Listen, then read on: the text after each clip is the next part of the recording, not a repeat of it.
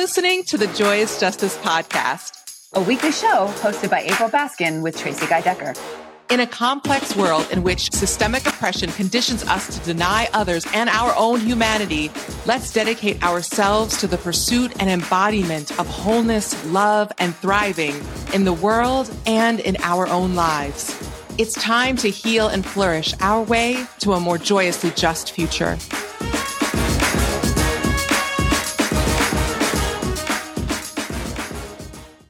Hi, friend.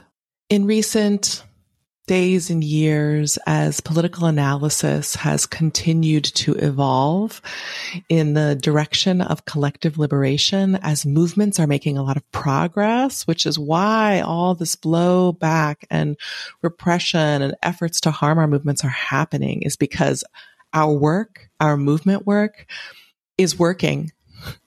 And in the midst of all of this, as collective consciousness has continued to advance and evolve, certain wonderful concepts are getting a bad rap. And one of them is resilience. And so I just want to take a few minutes with you today to reclaim resilience. Side note, I would also love to do similar work around self-care, around co-creation or law of attraction, various themes that are, or characteristics or practices that are centrally part of the lived human experience that have been a part of humanity for a long time. I want to invite folks, I want to invite you, if you haven't already, to bring in some additional nuance and precision. And are we actually, is it resilience that needs to be attacked? Because from where I sit, resilience is incredibly important. Resilience has made the difference in my family achieving their dreams or not, and my family surviving or not, and me and my loved ones thriving or not thriving.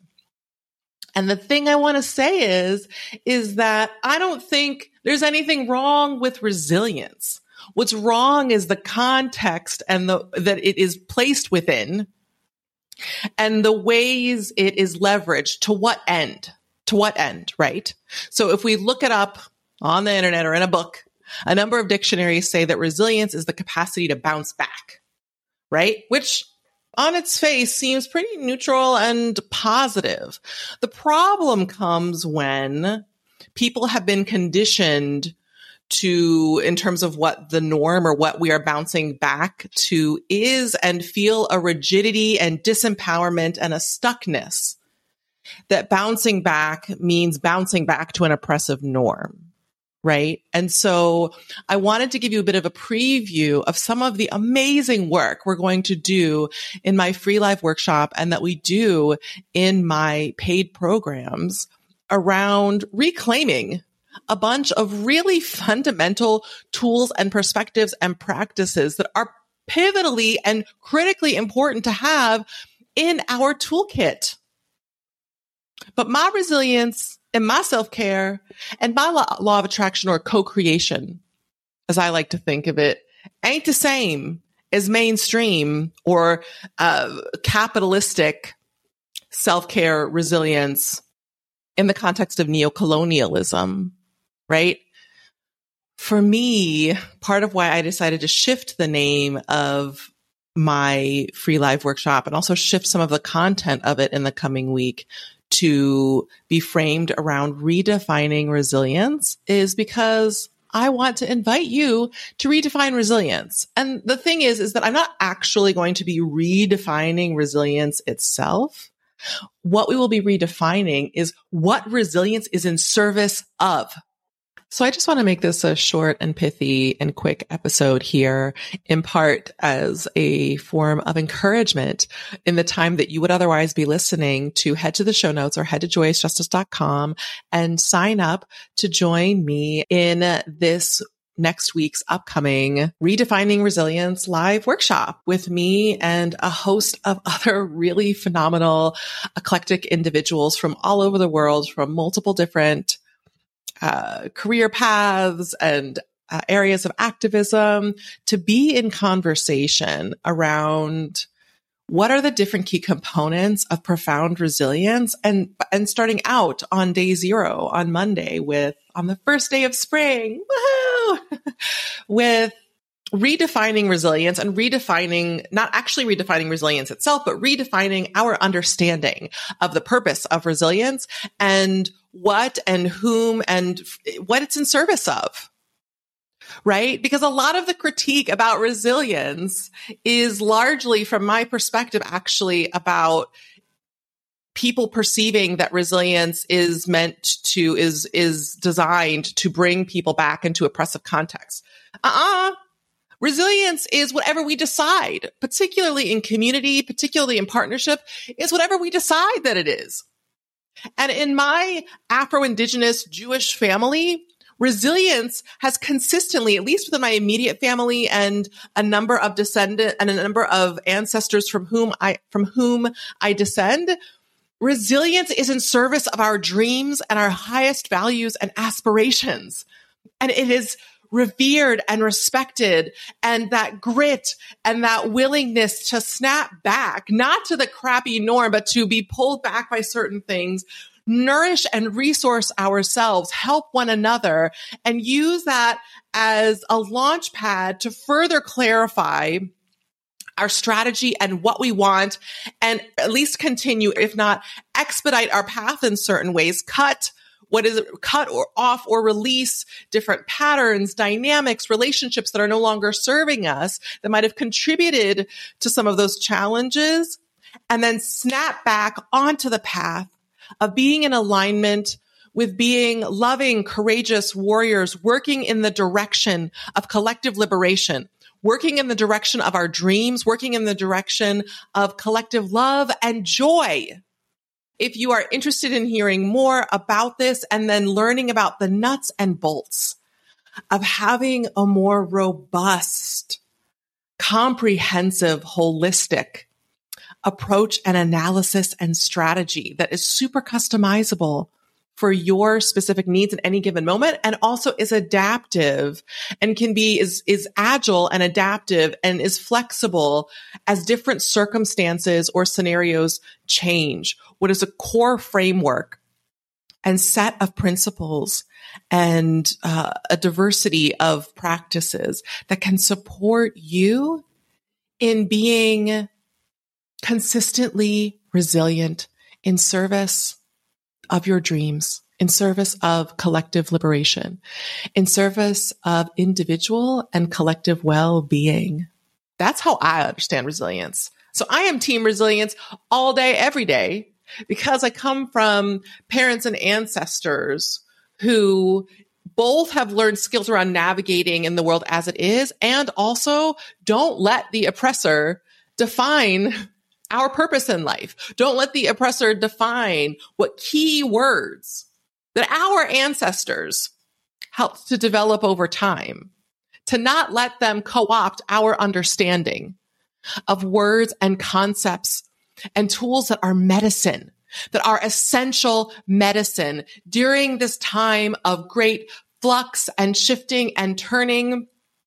It's all the more important that we understand that resilience is key, and learning a form of resilience and learning forms of resilience that weave in understandings of our animal nature, understandings of our neurology, understandings of the dynamics of collective and individual harm, and having a trauma-informed analysis that not just leads to a hustling and barreling through, but a nuanced strategy that helps us suss out what really is truly needed here. And do I actually need a break in this moment? And looking at the long game and figuring out what are key short-term wins that are leveraged. How do I take time to heal? How do I work in collaboration with other folks? How do I have this whole improv jazz style approach that I am embodying, along with a coalition and a movement of other kindred spirits that is, as I've said a couple times now, in service of what we want, We get to set those terms. And as per usual, a number of us, nearly all of us, have conditioning that contradicts that, but we can take time to heal from that and bolster our internal and shared clarity around these principles and begin moving, like engaging in that healing and begin moving from strength to strength. And part of what enables us to consistently, resiliently move from strength to strength is by weaving in that spirituality, weaving in trauma-informed awareness and healing, weaving in that radical imagination and joy, and starting to feel into the solution and the liberation that we seek and start to embody it now so that it's not some far off thing, but we begin living it now. And that is what we're going to be doing a deep dive in next week in concise little 1 hour, potentially 2 hour for those if some folks want to hang back and ask different questions. And if I have the energy for it, maybe an hour and a half, an extra half an hour of some Q&A and coaching and additional sharing out and interaction. But officially, an hour each day over the course of 9 days. We'll take off for Shabbat, and we're going to walk through day 0 through day 6 or 7 of moving through what are different key insights and learning together and giving you time to start to let this percolate through and then think about it. And then you'll have an opportunity to also consider, do you want to join an incubator, a playground, a Leadership for Liberation laboratory, which is what I've considered renaming this program. And that's the banner of all of our offerings. It's kind of the banner title of all of the Joyous Justice offerings at this time, right? And engage in tinkering and experimentation for you around in certain moments. How brave can you be in certain moments? What are the best ways you can deeply and unapologetically nourish yourself? That's what resilience looks like for me. It is dynamic and brave and alive and aligned with all that we hold most dear about the movement elders and leaders and people in our family who weren't, quote unquote, in the movement officially, but were in the sense that they were champions of love and healing and justice in micro and macro ways. That is resilience. Not some contrived, crappy pressure to be constantly pushed into a corporate mill that doesn't give a crap about us. Nope. Resilience is aligned with emergent strategy. I want us to have resilience like our elders and like us when we were young, before we got hurt in different ways. That is like dandelions and trees that can navigate droughts and also flourish and bloom in summer times. Right? That there are signs of gorgeous, robust, powerful resilience that is in the service of resilience and well-being and gorgeous poetic interconnectedness all around us. And we get to reclaim that and weave it more deeply into, let it percolate. I love the concept of percolation. Let it weave and percolate through the different facets of our living. So that's it for today, friend. And again, as always, please feel free to be in touch. If this episode resonated, please help spread the word and share these ideas and this love with other folks. And also, please feel free to join us, joyousjustice.com/resilience. Sign up. You will be invited to join me for free for a week of deep nourishment and education. You'll receive a workbook that, yes, has some notes pages, but unlike a lot of different lackluster, mediocre, or just bad workbooks I've received in the last couple of years, this workbook has valuable content and really well thought out reflection questions that will complement and support your journey over this week and a half-ish experience together. So I invite you to join. Also, all of the sessions will be recorded. Part of why it's also long is to really give people a mini quick digestible deep dive into the profound and transformative content that I teach in my longer term containers. And also I've set it up over multiple days so that if you can't make certain days or even most, during each of the days, we do a quick recap of the prior content. So just feel free to come as you are able. If you can come to most or all of the experience, you will be that much better for it. That will be wonderful for you. You will be so deeply nourished. You might also want to make sure you're staying hydrated, which I will remind you to do, and nourish yourself and take it a step at a time because we're going to be covering some phenomenal content. And if on certain days you need to take a break during that period, each day I will be sending out the replays so you can stay up to date. There's also a Facebook group to support. All of this to say, I've done my best in collaboration with my team and various partners to create a really wonderful, nourishing, abundant experience. And even just the experience itself for you to get a taste of what I mean by resilience here. What to me, ideally, and in practice, what effective leadership for collective liberation can look like when we align it with principles of joyous justice. So I hope that you will join me. I hope that you will invite friends. It's a lot of work. It's a tremendous amount of work that I do, and it's a profound labor of love. So the more, the merrier. And also too, if there's someone, I invite you to think about specifically if there's a broader network you want to send this to a team or committee you're on, that's great. And also what might be even more beneficial for some of you, and for you specifically, is if you're navigating something right now in particular where you think some of these principles will be especially helpful to help up-level your impact and or your well-being, whichever or both is live for you in this moment.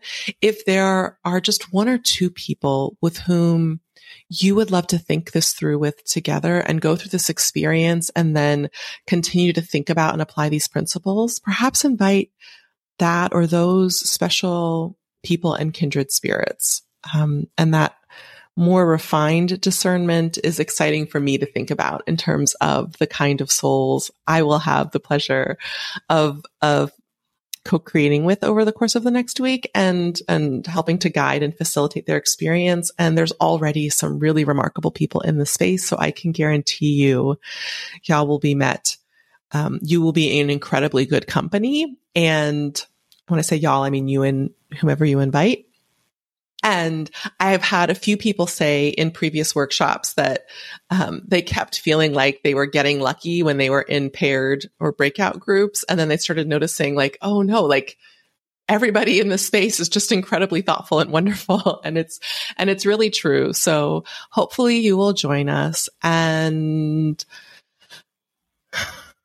my kavanah, my wish, my prayer for you is that